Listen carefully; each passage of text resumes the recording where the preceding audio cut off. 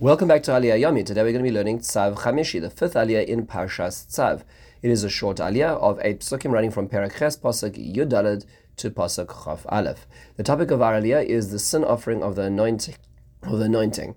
So we hear now that the Par Hachatas, this bull, which is the sin offering, is brought close. Aaron and his sons then place their hands on it. They do a smicha, and that relates to the vidui, the confession, and they shecht it. So we hear about this blood. So the first sacrifice is made, the blood is taken and is placed on the corners of the Mizbeach, and the Mizbeach is now purified.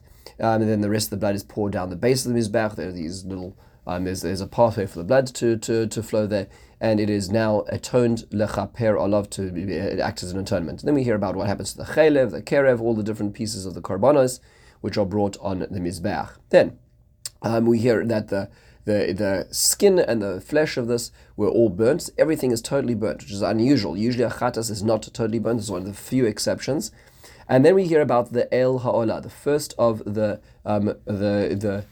rams. There's 2 rams, so the Aaron and his children do a smicha on it, and they place their hands upon it. It is also slaughtered, and its blood is put around the sides of the Mizbeach, and it was carved into its pieces, and Moshe Rabbeinu burns the head, the nesachim, and the pader, all these different parts, and the rest of the insides are washed in water and treated like an ola, a burnt offering, as was commanded. So we have about the first 2 karbanos, the parachatas and the el ha'ola, the bull of the sin offering and the burnt offering, which is of the ram. So a few basic questions is, number one is there was no korban chatas if you look at Parshas Tzav. Remember, our sister parasha is the end of Tzav, which describes this whole ceremony there, which is the miluim, the inauguration ceremony.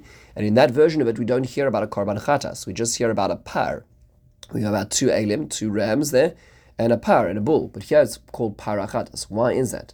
So the Malbim explains, if you review the Torah in chronological sequence, then Parshas Truma and Tzav actually occurred before the Chet HaEgel, before the sin of the golden calf, like the Ramban would have it, unlike Rashi. Then in that case, when the inauguration ceremony was originally commanded, there was no sin for which to atone. However, when this actually occurred, when it played out in real life, then there was the Chet HaEgel in between. Now the Mishkan took on an extra dimension of atonement.